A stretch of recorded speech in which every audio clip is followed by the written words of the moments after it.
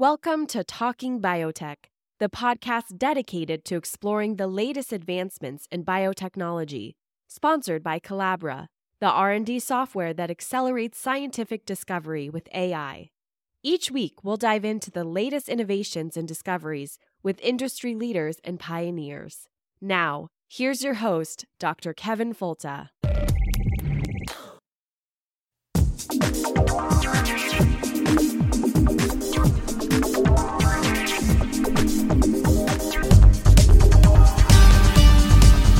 Welcome to the Talking Biotech podcast. It's the weekly podcast about agriculture and medicine with an emphasis on biotechnology and the good things we can do for people and the planet.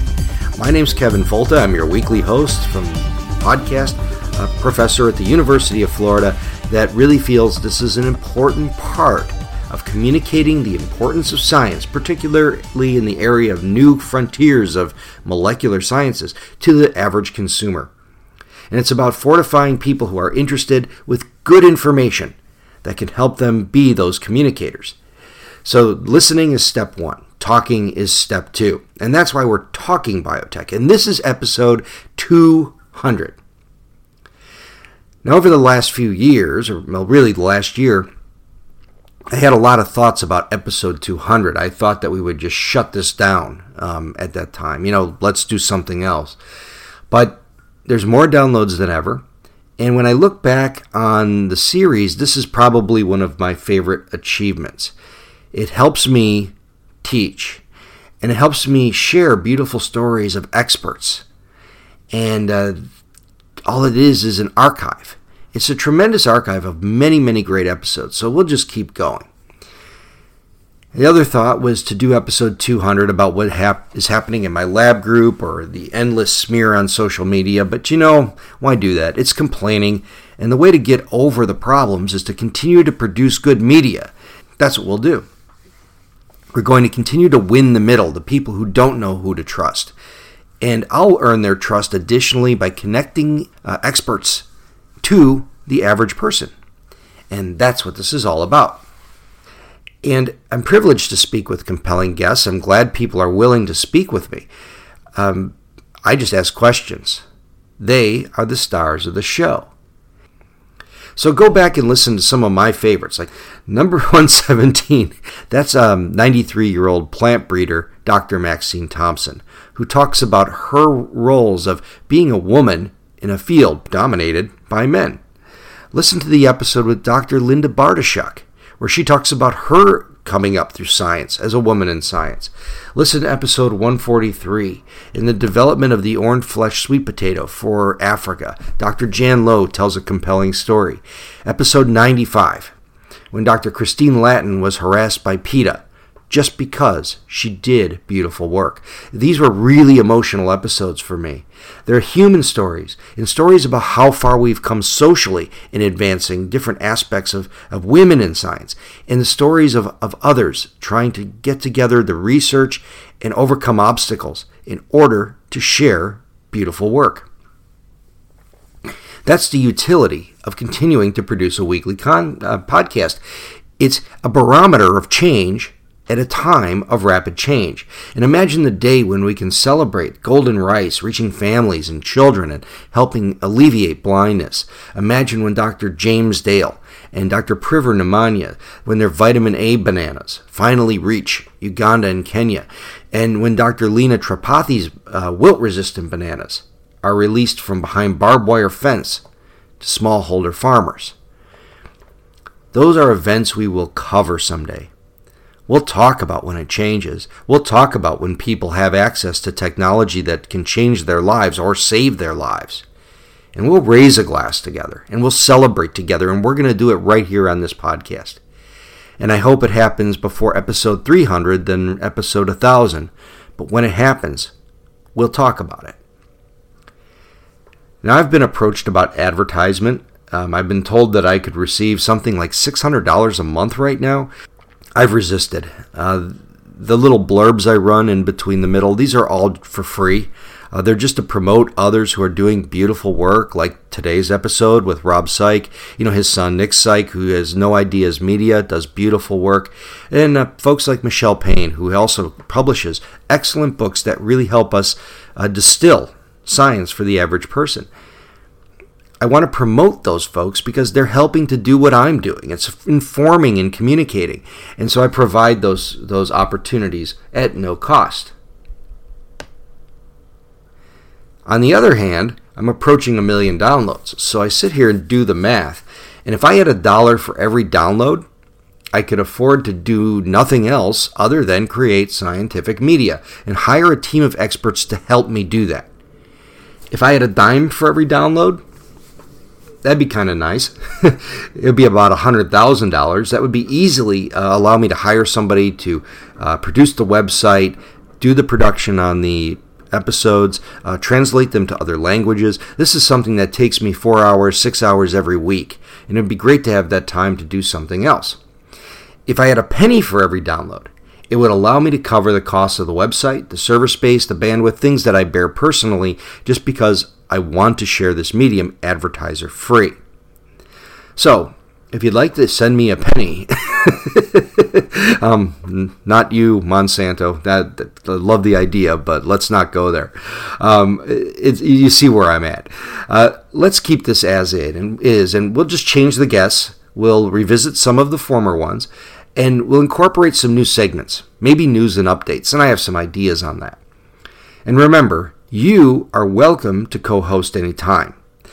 Join me on the podcast with an expert you would like to talk to, and I'll do the heavy lifting, and people can enjoy listening to somebody else rather than my nasally drone. Come join me. You're more than welcome. So, thank you for listening to the Talking Biotech podcast, and this week, our guest is Rob Syke, and his new book, Food 5.0, How We Feed the Future. And now we go to Olds, Alberta, which is up in Alberta, Canada, to an old friend, Rob Syke. Hey, hi, Rob. Hey, good morning, Kevin, and thanks for fitting me in. Late for you and early for me. Yeah, well, I should mention I'm in Australia. I'm down in Geelong, and we're on opposite sides of the earth, but able to get together to talk about your new book. But let me give you a quick introduction. So Rob is an agricultural entrepreneur. He's the CEO of Syke Management Group and the CEO of DOT Autonomous Farming Solutions. He's the founder of AgVisor Pro and former CEO and founder of the Agritrend Group, which later was purchased by Trimble. And Rob's here to discuss his book, Food 5.0, How We Feed the Future. And it's a book that I had the opportunity to take a look at and read and was really blown away by how it really is a Goldilocks of agricultural books. I think it really does satisfy many needs here. And I won't talk about that as so much because I'd rather talk to you about it. So welcome to the podcast again, Rob. Thanks, Kevin. And Kevin, congratulations on your 200th episode. You've brought a lot of good news to the world. Yeah, it feels kind of good. I mean, it seems like a big number to me. It's in a way, it's just another number in the series. And I'm really excited that you're able to join me because we can kind of put a punctuation mark on the next 100. So let's talk about the book first of all. Why did you feel a need to write this book? Well, Kevin, my background is all practical agriculture. I still work on the ground with farmers. I run a couple of peer groups for farmers called the Power Farm Groups. I'm very closely connected to farmers, and in particular, what in the book I call, Kevin, farms of consequence. These are farmers that make their living by farming. So these are farmers that are dedicated full-time to farming, and I felt that there was such a strong and such a large disconnect between what the public perceives going on the farm and what is actually happening on the farm, that I felt the book should address that. And so while the book will be very interesting to agricultural people in terms of where we came from and where we're going, when I wrote the book, I had to come up with an avatar in my mind, somebody I was writing the book for. And I'm writing this book for a 33-year-old mom in an urban setting with a couple of kids. And so I'm hoping that this book, Food 5.0, will create a bridge between the urban reader and the farmer on the ground. Well, I think it does that. I think when you talk about this idea of farms of consequence, this was even an eye-opener for me, because we always talk about, 1 to 2% of farms or of people are connected to the farm in some way. But when you talk about farms of consequence, that number really goes down even further. So could you explain that a little bit? Well, exactly. The statistics say that 2% of people living in North America are farmers. Well, 2% is a really, really, really high number. And so when you think about that, 2% of North Americans is like 7.4 million farmers. Well, I don't think there's 7.4 million farmers of consequence out there. To be classified as a farmer on income tax, you have to have, I think, in Canada anyways, gross farm receipts of $10,000, which means that a whole bunch of people are falling into this farmer classification. And I think the number is more like 0.2%, or like 740,000, or maybe even 0.1% of the North American population is a farmer of consequence. Somebody who's making $1 million, $1.5 million worth of gross revenue off of farming. And in Canada, I like to say that we could fit most of the farmers of consequence in a large hockey arena in Canada. There's not a lot of them. And so when it comes to their voice, farms of consequence have almost no voice. And yet they grow 80% of our staple crops. So that's the first thing, is I'd like people to understand that A, these are family farms. B, they're largely incorporated because they're businesses. C, they make their living off of farming. And D, there's not many of them. Well, I hope they don't all go in the one stadium at one time. Wouldn't that be something? Yeah. Yeah. Exactly. Well, I know when you're reading the book, it really breaks down into a broad swatch of chapters that really cover a wide variety of things, from the beginning with maybe seeds and technology all the way through mechanization and the future of farming with precision agriculture. Is there any particular part when you look forward? Well, let's go backwards first. What are some of the big missed opportunities that we've had in farming? Well, I think one of the, I don't know if it's a missed opportunity, Kevin, but certainly something I try to bring up in the book is, regardless of our food religions, whether you're paleo or vegan or meatitarian or organic or GMO or non-GMO or conventional, or all the different food religions that are out there, I think that if we put our hands up and try to agree on something, and that is that for as long as there's people on the planet, Kevin, we need to make sure that agriculture is infinitely sustainable. And so the first part I'd like to start this part of the conversation with is, what would make agriculture infinitely sustainable? And those areas include soil health, of course. We want the soil to be healthy, water use efficiency and water balance, and greenhouse gas balance from farming. Some people would say animal welfare could be fit into this area. And the one that's most important, when most people forget, is farmer viability. Because without farmers being economically viable, there is no agriculture infinite sustainability. So the first thing that I'm working on in the book is try to get everybody on the same page, saying, can we at least agree that the big, hairy, audacious goal is that agriculture needs to be infinitely sustainable? So there's two things that we start the book off with. One is a discussion around infinite sustainability. Second one is to make sure that that people understand that farms of consequence are out there and that most people are disconnected from them. Well, one of the parts that's really comes out early in the book is, when you say disconnected, is your connection to farming, and how this goes all the way back to your childhood, that you come from a lineage of farmers, from folks in Ukraine, actually, who landed in northern Alberta. But is it even in your own family, you were really one of very few who stayed in the agricultural business. So how do you think about that in your own experience and how that relates to everybody else who is making decisions and policy about agriculture? How this disconnect, how bad is it? Well, most people have an opinion of agriculture that really is centered around their grandfather's or grandmother's farm. And I really think we need to get rid of images of the little red barn and the round-fendered pickup truck and farmers in bib overalls. And if that's your connection to farming, if that's your connection, well, you're widely off base in terms of what's going on the farm today. My two sides of my family is really both Ukrainian descent, some Polish mixed in, but both came from Canada. There was my mom's side, my dad's side, 6 children each, has 12 children landed in Canada. Of those children, 6 were farmers. Of those children, there's only one that's involved in agriculture, and that's me.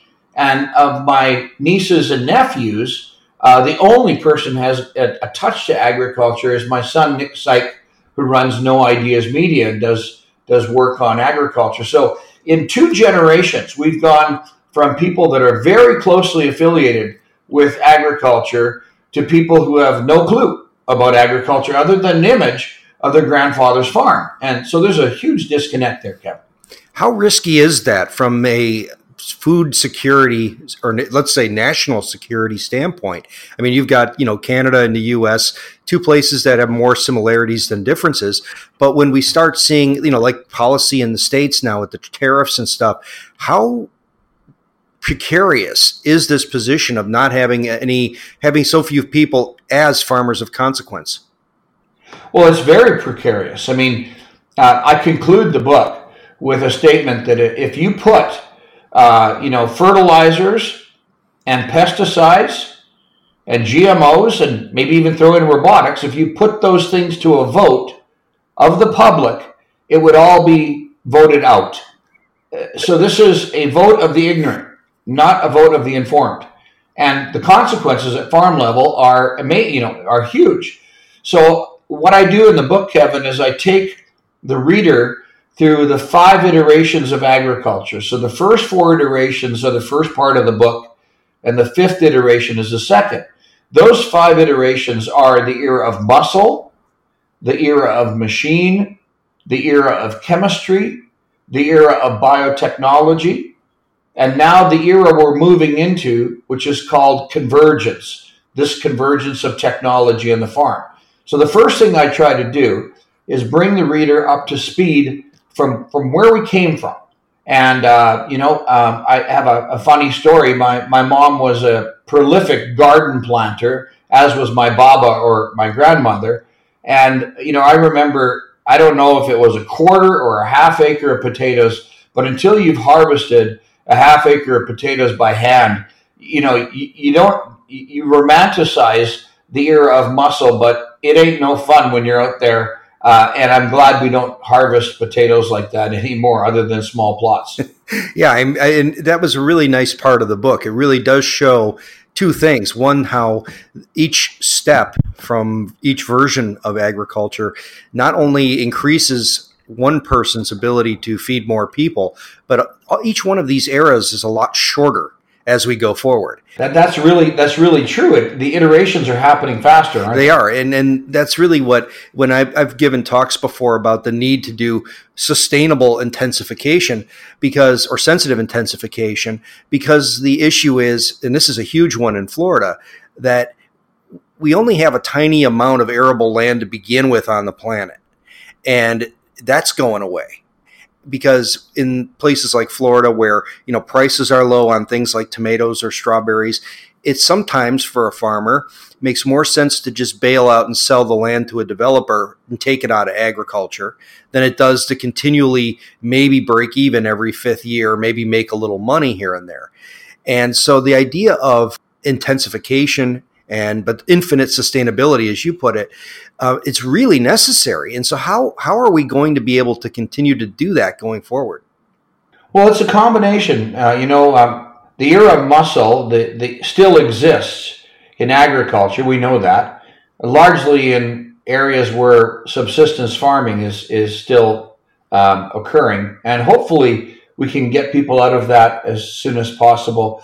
The era of muscle still exists on farm, but the muscle farmers use today is their brain. It's the number one muscle they use today. The number of decisions are huge. The era of machines still exists today, and it's morphing into robotics. The era of chemistry, I talk in the book a lot about organic farming, Kevin, and I think that we should all organically farm. We should all use less fertilizer and less pesticide. But to do that, we need to utilize the tools that the whole organic industry is vilifying, that you talk about so often on your podcast. And that is the biotechnology. And I talk in the book of where that's going. And I talk about CRISPR-Cas9, CRISPR-Cas13. I talk about gene silencing. And I've even brought in, Kevin, a little area to talk about carbon nanotubes and how you wrap DNA around nanotubes to make changes. And this is all coming together at breakneck speed on the farm in something called convergence, where we have data, we have sensory technology, we have communication and connectivity issues, we have the ability to autonomize a lot of functionality at farm level. And people forget, Kevin, that the number one constraint on most farms today is qualified labor. Yeah, the RBC, or the Royal Bank of Canada, is releasing a paper right now that says in Canada, in the next 10 years, there'll be 123,000 vacant jobs at farm level, for which there are people poorly equipped to fill those positions. And it'll cost us $11 billion in GDP of unmet productivity. And Canada is one of the few countries that can grow more food than it can consume. So we are dependent upon, as an exporting nation, to feed this world. We have to increase food across the planet 60 to 70% by 2050. We have to grow 10,000 years worth of food in the next 30 years. And so the pressure upon agriculture is amazing. And one, again, that most people in the public would not realize. I don't know if I answered your question. I rambled a little bit, but it does speak to the weight of importance on this issue. Wasn't really rambling at all. It was actually right on. The big question for me right now is who's going to do the work, either as the principal producer, the farmer, if you will, but I really do imagine we're entering an age of automation and mechanization. And when you talk about, in a bigger way, when you talk about convergence, you've spoken before about today about, or actually in the book, that we're talking about self-driving cars and how this is big excitement, right? But this has been on the farm for decades. That's correct. I mean, we've had probably going into our second full decade now of something called auto steer on the farm. When you get a piece of equipment that's call it 70, 80 feet in width, like a drill, seed drill, or a high clearance sprayer that's 120 feet. Those pieces of equipment are guided by GPS signal. And those pieces of equipment are guided down to the sub-inch accuracy. So as you're seeing, as you're driving through the countryside and you see these straight lines, it's not that farmers are that good at driving straight lines. I mean, some are, but majority of them are being driven because they have swath guidance or auto steer. Now, auto steer was a technology that started out and had its bumps. We had light bars and we had different types of devices on steering wheels. But today, auto steer has exponentially been adopted at farm level to the point where it's almost ubiquitous. There's very few farms out there that run without auto steer today. And so it's an example of how fast technology gets taken up on the farm. I mean, our smartphones didn't exist 11, 12 years ago. And it'd be hard pressed to find somebody today that doesn't have a smartphone or is listening to this podcast on a smartphone. So when you get technology that works, because of the ability to communicate that technology rapidly through society, that technology is uptaken very quickly. It's the same at farm level. The problem we're having at farm level is you can't bring a city person, most city people, onto the farm. They don't want to do the physical and the muscle work.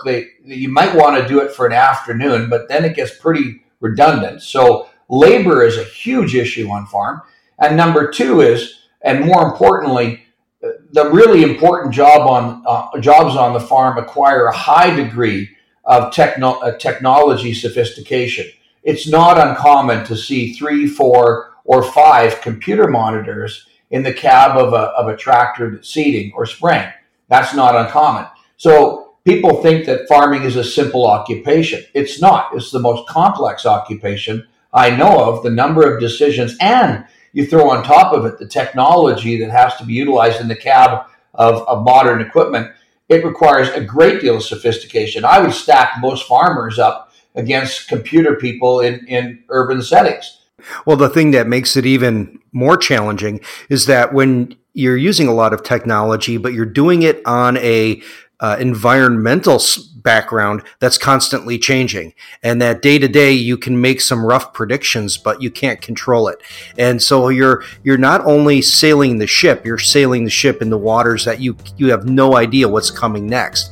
And that's why this technology and dovetails is so important for farmers to be able to intensify in a reasonable way. We're talking with Rob Syke. He's the CEO of the Syke Management Group, and his new book, Food 5.0, How We'll Feed the Future. This is the Talking Biotech podcast, and we'll be back in just a moment.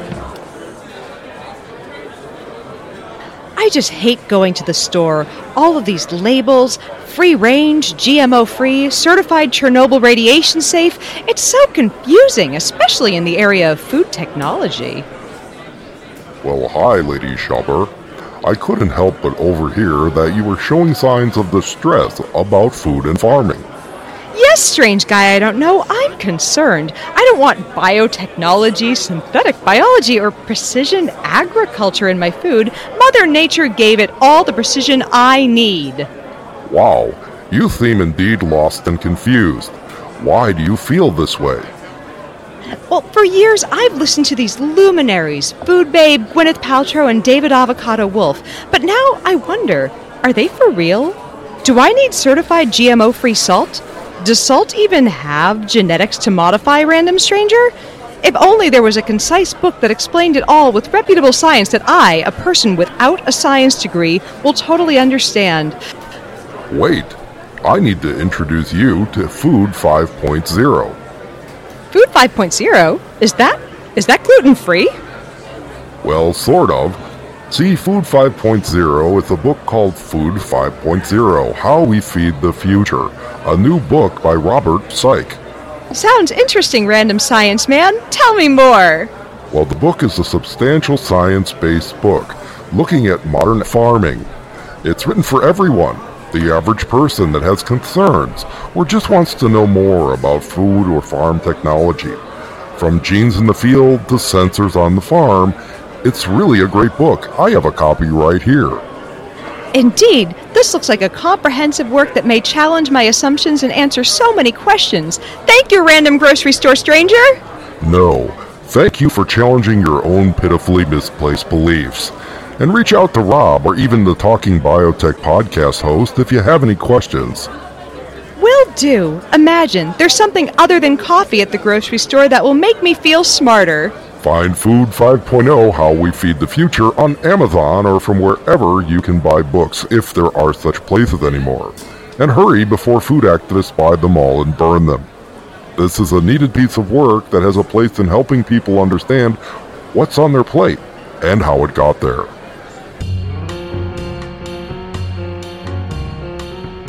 And now we're back on the Talking Biotech podcast. We're speaking with Robert Syke, who's the CEO and of the Syke Management Group, along with many other things we mentioned. We're talking about Food 5.0, How We Feed the Future. And we're speaking about this new book that is out now and available on Amazon and every place near you, Rob, or where do you find it?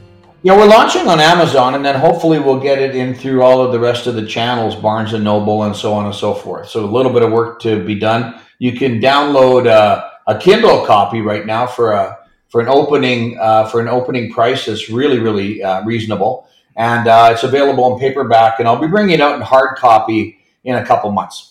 Okay, that sounds really good. So let's talk about some of the issues that are brought up in the book. It really covers a lot of interesting territory.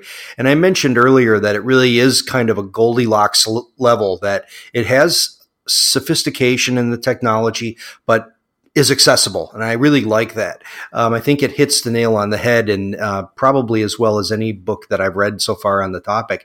And the parts that go into a lot of detail that those who are technology geeks like me with at the molecular level really appreciate covering things like sensors and the larger scale stuff that you cover. But let's go to some of the hot button issues and things that we should talk about. What's happening right now with the murder of a molecule? The glyphosate issue. Well, the glyphosate issue is an interesting one to watch, because other than the IARC and their morally lacking work that they did saying that glyphosate is a probable carcinogen, the only organization in the world of consequence that says so. There's a really interesting change going on right now, and that is that in spite of all of the negative press with glyphosate, it still is one of the safest benign products we use in agriculture. And its availability to farmers is critical if we're going to reduce soil erosion and keep moving towards infinite sustainability. So it's an important tool. And the EPA just recently signaled that they were not going to allow California to list the warning on the glyphosate or the Roundup jug that says Roundup is a probable carcinogen, because the EPA has done exhaustive studies and determined that it's not. So this is kind of a turning point. It's going to be interesting to see what happens with the lawsuits and with the trials that are pending based on this latest ruling from the EPA. And I'm glad that world organizations such as the Canadian CFIA and EPA are starting to stand up and stand their ground on the foundation of science. And so this is going to be interesting to watch. And I talk about that in the book as well. I think it's important for people to understand, for city people to understand, that when they see a sprayer going across the land, what they see coming out the back end of the sprayer is water. Water. It's anywhere between 5 and 20 gallons per acre of water. Water being sprayed, the water is used to carry maybe a pop can of product, of crop protection product, like a Roundup. It's being used, that water is being used to carry that pop can of product and spread it evenly over the size of a football field. So when you hear these memes about farmers dousing their crops with chemicals, absolutely not true. The active ingredient have gone down remarkably in agriculture, and it's because we're doing a better job, because the chemistry is a better job. And for example, would you believe that America and North America, Canada, and the U.S., would you think that it uses more or less chemical than Europe? Kevin, what do you think the public thinks? Well, and the public says that North America is swimming in chemistry and dousing fields and all kinds of toxic stuff, and the EU doesn't use anything because they're all natural. So I'm staring at numbers right now on my screen that says that Canada uses 1 kilogram of active ingredient per acre. The United States, 2.2 kilograms of active ingredient per hectare. So United States is 2.2, Canada is 1.0 kilograms per hectare. The United Kingdom is 3, France is 2.9, Italy 5.6, Netherlands 8.8. So when you stack up what's going on in the EU versus what's actually happening in North America, because of EU's policies, the precautionary principle, and because of what they're doing to really limit the ability of farmers to have access to biotechnology, the chemical load on the environment in the EU is way higher than it is in North America, and our production in North America is higher. So it's because we have access to these technologies. So if the EU continues to move down this path, it is and will turn into the Museum of Agriculture on the planet, save for Boris Johnson. In Boris Johnson's first speech, the UK has signaled that it's going to pull away from EU policy, especially around biotechnology, which I think is an interesting signal and one that's absolutely necessary if we're going to have infinite sustainability of agriculture, because we need science. Well, it's also a question of competitiveness. And when you look at countries like China and India, even though they may rumble and say we're not doing this or we're against the technology, I know plenty of people there on the ground that have been building biotech crops for years, and animals too. And so this stuff is either happening there and nobody knows about it, or it's coming.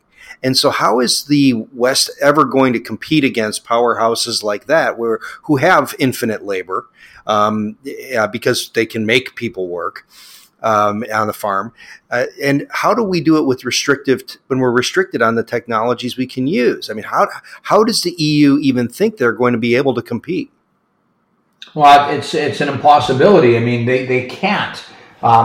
Again, I just came across some data that says the German crop this year for oilseed rape, or canola in Canada, but oilseed rape, the oilseed rape crop in Germany is expected to be the lowest since 1998. In other words, their production keeps going down.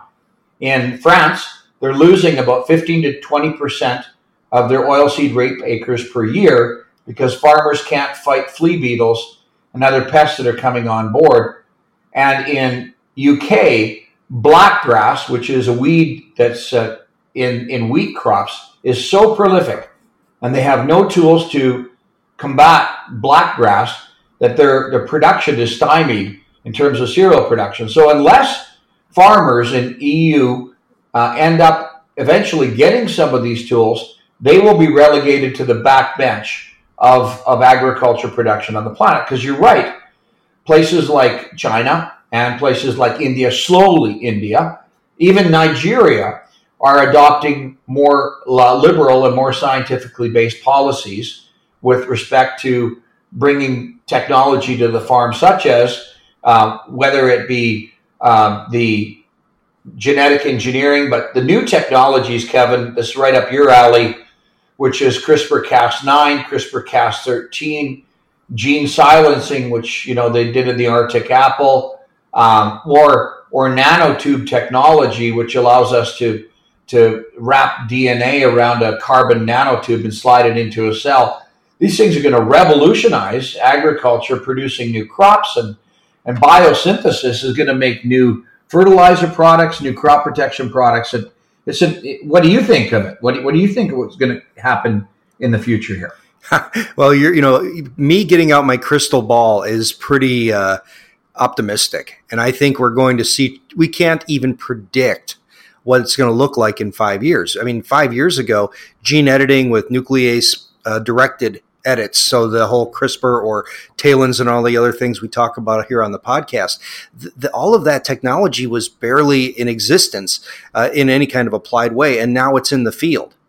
And I think that luckily, we've been able to have good policy, at least in North America, with respect to deployment of those technologies, and it hasn't been restrictive.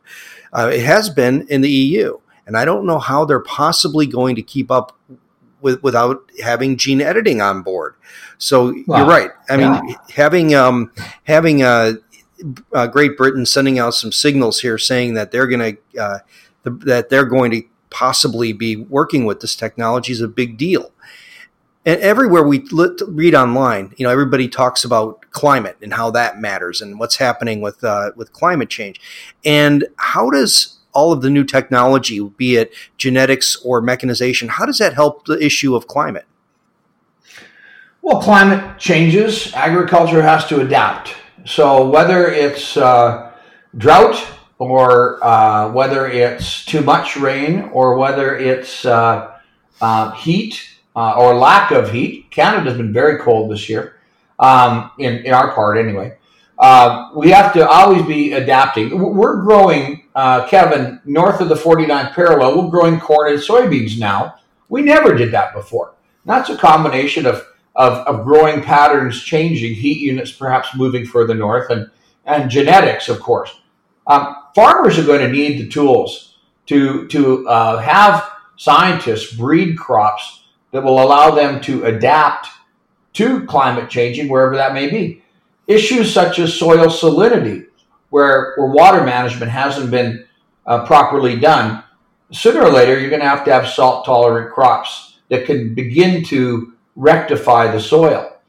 And when you combine the technology that you folks can do on the bioengineering side with what I'm working on right now, which is in the robotics area, we have a future that's very exciting because we can combine the life sciences with the technology sciences to really make some big changes here. Well, you said the magic word with robotics. I mean, what's going on right now with automation on the farm? I mean, you're front and center on this. What's going on? Kevin, what's going on the farm right now is really amazing. Again, I spoke of the constraint of labor on the farm and the cost of equipment. I was with a farmer the other day where the tractor is nearing $1 million and the air seeder is another $750,000, and he's got some fertilizer tanks behind there, and he's got 2 of those units. And so you're talking, north of $3-4 million just for a seeding operation, and you have to have men in those pieces of equipment. And so what we're seeing is maybe a move to the opposite direction. There are lots of robotics companies out there, such as Swarm Farm in Australia, where you're at, that are starting to go in the opposite direction. They're using smaller devices to spray the crop. We see a lot of it in viticulture and in orchards and things like that. However, I'm currently CEO of DOT, and DOT stands for the inventor's mother, Dorothy. She was multifaceted, multi-talented, so Norbert named the robot after DOT. And DOT is the largest agricultural robot in the world today. It's 173 horsepower, and it's a U-shaped frame, Kevin, so it allows DOT to connect with a variety of implements, such as a seeder or a planter or a sprayer or a spreader. And so you can be moving this one platform, this power platform, between multiple pieces of equipment. And the advantages are that the equipment is smaller. So instead of having a 90 or like a 80-foot air drill or 70-foot, DOT is seeding with 30 feet. But you could have 2 or 3 dots working at the same time. And the capital cost is much lower than conventional equipment because we don't have a cab and we keep using the 4 tires on different pieces of equipment. So our capital cost is lower. Our cost of running the machine is lower. Soil compaction is lower. And we can have one person running 2, 3, or maybe 4 DOT units in a field. So this is some of the leapfrogging that's going on in technology. And then as DOT is making her way back and forth across the field, doing an autonomous seeding operation, Kevin, we can mount sensors on DOT. So whether they're soil sensors or whether they're topography sensors, in-crop thermal sensors, we're going to be gathering huge amounts of data as these robots pass back and forth over the field. And this is going to move towards something called AI. And everybody hears about artificial intelligence. I like to utilize the term augmented intelligence because farming, well, unless you're indoor farming, which is factory farming, indoor farming is where all of the facets of production are controlled through heating and ventilation and lights and stuff. So that is factory farming. Outside is not factory farming. You got to react to things. So I think that with the data we're going to pull, combined with the fact that we can send DOT out on self-guided missions in the field, I think farmers will be able to react to the vagaries of climate and pests quicker. And that's going to be a really exciting to see what farmers do with robotic technology going forward. It really is amazing to me. And I think the side of this, if there's, a real silver lining of a very good technology, is that this is the kind of stuff that actually could engage another generation and seeing how their relevant skills in coding and computational prowess can apply to a really important question. And can you imagine even in the next 10 years where something like DOT would allow a farmer to really do an operation from the inside of a warm office and be able to essentially run everything from planting to harvest from inside? Well, exactly, and coupling with that, Kevin, is one trend that I think will still be at farm level for quite a while, and that is, in spite of how high-tech agriculture is going, I still believe farmers will want some high touch before they make a decision. And so what I mean by that is that I think that before a farmer makes a decision to lay out $100,000, $150,000 worth of crop protection products, he's going to want to talk to an expert. And this leads to another area in the book that I've been working on, which is the Uberization of knowledge and wisdom. And so what I'm trying to do here is, while we're talking technology, I think we still need to create a human interface for farmers. And so what the Uberization of knowledge and wisdom is the connection of farmers to experts anywhere on the planet in real time. And that's again, it's a little commercial here, but that's what I put together with AgVisor Pro. AgVisor Pro is the Uberization of knowledge and wisdom, connecting farmers to experts in real time, audio, video, screen sharing, picture sharing, everything to solve problems. Because when a problem looms on a farmer has to make a decision in very rapid order. And so we have all of this going on. And I also talk in the book about the fact that all of this technology is really sexy, but unless it's underpinned with foundational agricultural knowledge and principles, precision agriculture and poor agronomy is nothing more than poor agronomy precisely applied. So it's really important that farmers get good advice and not abdicate everything towards algorithms and technology. That's really an important point, and really what is a beautiful part of technology being enabled and being able to flow here, and having farmers connect with experts through, almost live portals, that can do this in real time. Do you really feel that all of this technology and all these opportunities are a place where, say, people who are currently coming up through school or in college, that they really should be thinking about ways that they can contribute to this or integrate or start their business in these areas? Yes, I do believe so. I'm speaking to you from my home in Olds, Alberta. It's also the home of Olds College. And later on this week, after this recording, we'll be running something called the Ag Smart Show. The Ag Smart Show is an expo for farmers and technology integration on the farm. And what Olds College is doing, Kevin, is Olds College is launching a brand new program called the Techgronomist program, basically pulling the foundational stuff of agronomy together with technology layered over top of it. These are the types of people, these are the types of young people that we need coming out of our institutions. And there's going to be a lot of jobs for them, because in spite of the fact that we're going to have more robotics, a lot of the tractor drivers are going to leave the industry. They're going to leave anyways. Most of them 75, 80 years old. So a lot of these guys are going to be gone. Farmers are going to be looking for ways to scale their businesses. Robotics will fill part of that, but we're going to need to have technology trained people to make sure that these things are working. And so institutions have got to gear up to not only teach the agricultural fundamentals, but we need people that are gifted in GIS and GPS and shapefiles and know how to program and run robots. So how's that for, a new vision for agriculture? I think it's awesome. And I think I know the answer to this, but I want to hear it from you. And I've met some of these folks when I've been up in Canada at some of the meetings.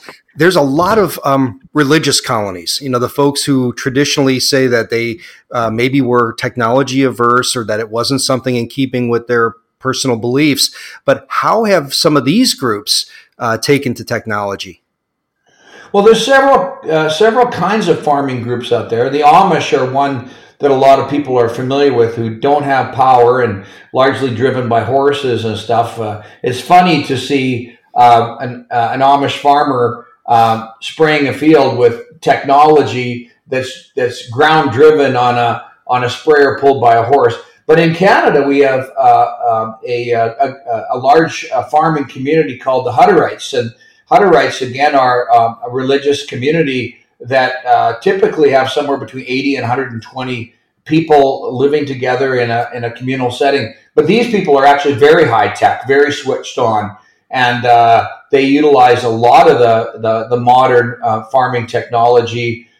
They're some of the largest hog producers in the country. They farm fairly large, vast tracts of land, and I'm talking here farm size of easily 10,000 acres for many of these guys, and they also are great fabrication people. So we're seeing technology adoption at a very rapid rate in that community as well. It is worthwhile pointing out, and I didn't say this, that when you're talking the farms of consequence on broad acre agriculture, Kevin, we're talking about farmers that are farming 3,000, 6,000, 20,000, 50,000 acres. These are not small operations. Again, they're out there. They're a long way from the city. They farm vast tracts of land, and almost nobody knows who these people are, yet they produce most of our food. And the Hutterites would be an example of a group that does exactly that. Yeah, I've met them at meetings before. The Hutterites they're amazing knowledge sponges. I mean, they come and ask questions, and they, if you're lucky, they'll pin you down in a stairwell and talk to you for an hour about, what you know about the technology, and is it safe, and is it something that they can use. And I found it so exciting because the people who appear to be on the outside, the most traditional and old school, fell out of the 1800s kind of traditional farmer, look. They're the ones who are so geared up about technology. Yeah, exactly. As we're winding this up, Kevin, I was working in my book, and I got to these little areas that I was writing that were quite preachy. They're quite preachy. They were kind of Rob standing on his soapbox, and my editor and I were working on this, and we weren't sure what to do about these things. And I had mentioned at one point in time, well, it's just me on a rant. And so we included these rants in the book. They're called Rob's Rants, and they're really quite funny, but they're quite poignant. One of them says, consumers are often fooled by labels. They'll pay extra money for non-GMO spinach when there's no such thing as GMO spinach. All spinach is non-GMO. Why pay more for the label? Another one says about climate change is, finally, how come people are quick to point at cows, but have somehow forgotten that there were up to 40 million buffalo burping in North America?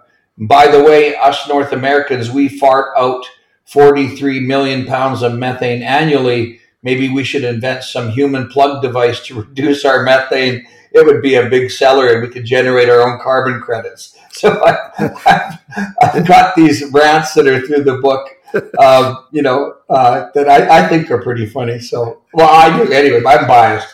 Is that a per capita number? Yeah. No.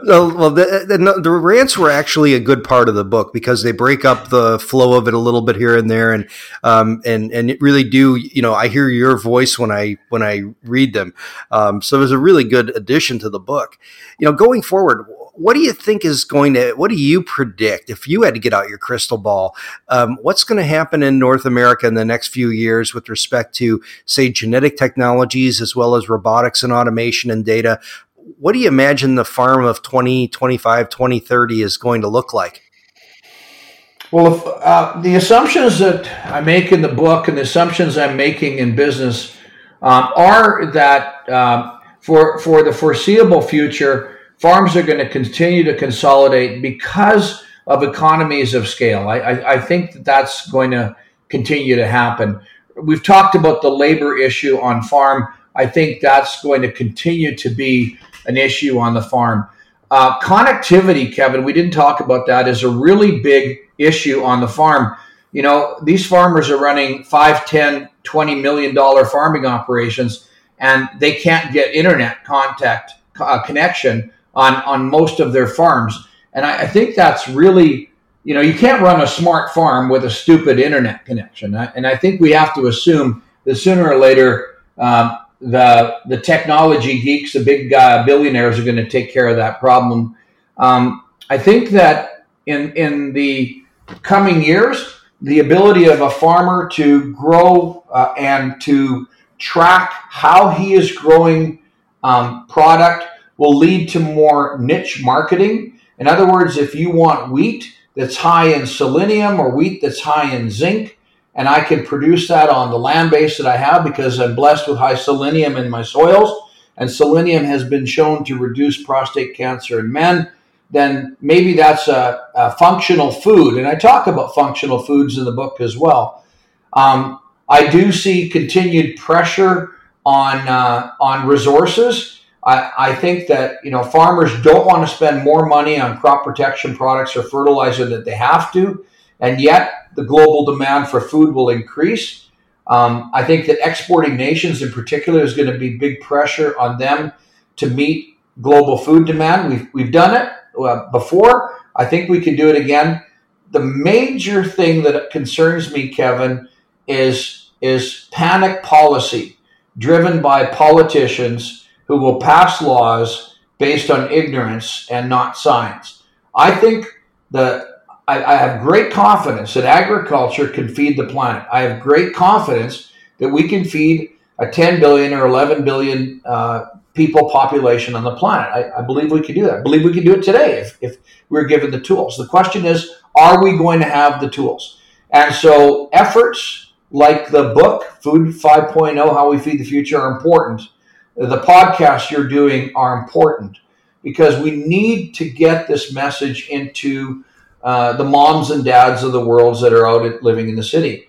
And, the trust level amongst urbanites with respect to agriculture is declining. They still trust farmers, but they just somehow don't trust agriculture. And that's very strange.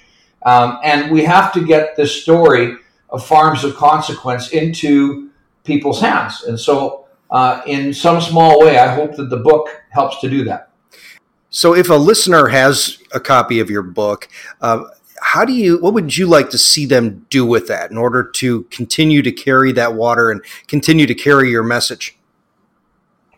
Well, I'd actually like the listener to buy a few copies of the book, one for themselves.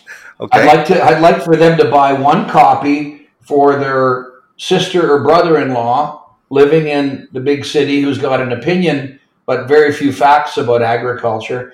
And if a person listening to this podcast right now is from a rural town, I would like to buy a copy. I'd like a copy to be bought and given to the library, because I think the kids need to read this stuff. I think kids are very intelligent and far more discerning in the age of social media than we give them credit for. And I think that the static around the anti-GMO movement, the food religious movements that come and go, I think that people are starting to realize that there's maybe another side to the story. And so I would hope that the book can get in libraries so that people can use that as a reference. I just, and there's only one of me, so there's only so many keynote speeches you can give and so many places you can travel to. But get the book into the hands of a sister-in-law in the city. Pass along this podcast to city people. Follow Nick Syke at No Ideas Media, KNOW, No Ideas Media, because Nick puts up great videos on agricultural science. Follow people who are in science and agriculture, and let's see if we can start to turn the tide on some of this negative stuff that's based on false propaganda.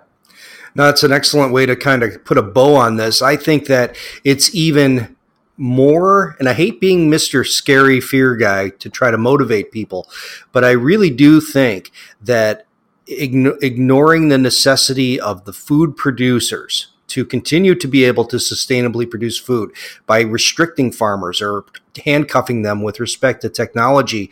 It's a question not just of food security, but it's a question of national security. And I think, and I've said a million times before, if you don't want to buy foreign oil, you certainly don't want to be buying foreign food. And from either a safety side, but also from just the fact that it would be really difficult to be beholden to another nation to produce the food that you would need to drive your commerce and to defend yourself.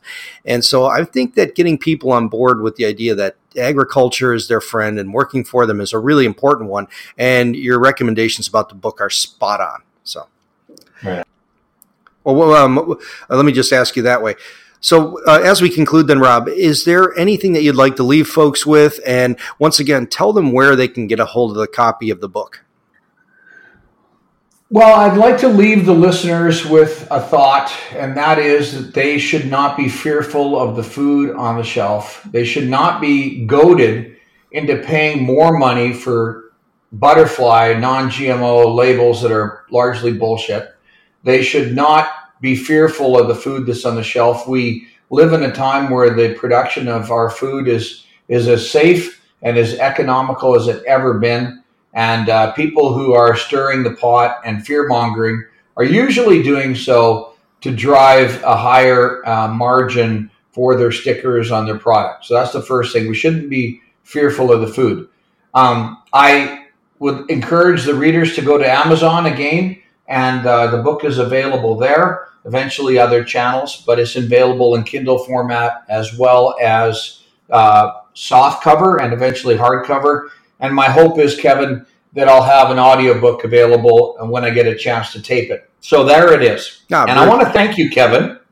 I want to thank you for the work that you do and allowing me to be on your 200th episode.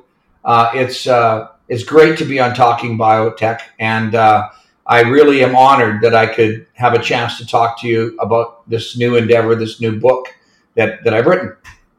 Well, thank you, Rob. And when you say tell people to go to Amazon to get it, that's the website, not the river.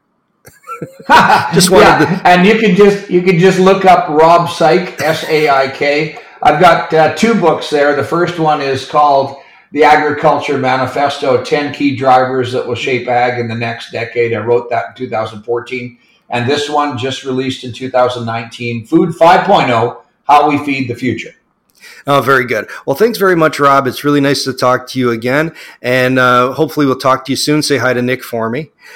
And yeah, I will. And you try to get a little bit of sleep. I know what it's like. I was in Geelong just not that long ago. I was doing speeches with GRDC, and I hope you get down to Torquay, down to the ocean there. It's great down there.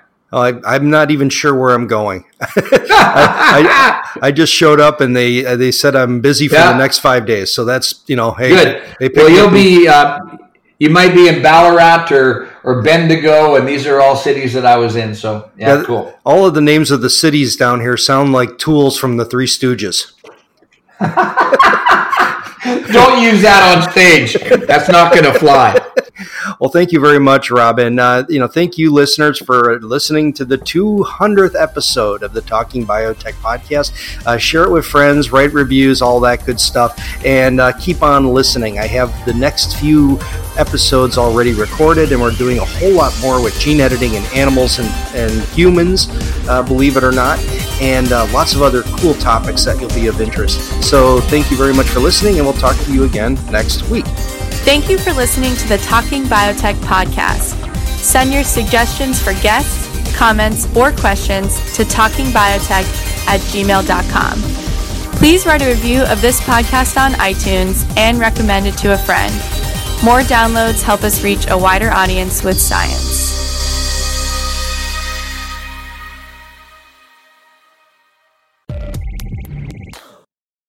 You've been listening to Talking Biotech, sponsored by Collabra, the platform that bridges the gap between siloed research tools. With Collabra's electronic lab notebook, scientists can work together in real time, sharing data and insights with ease. Revolutionize your research collaboration. Sign up for a demo today at collabra.app, COLABRA.app.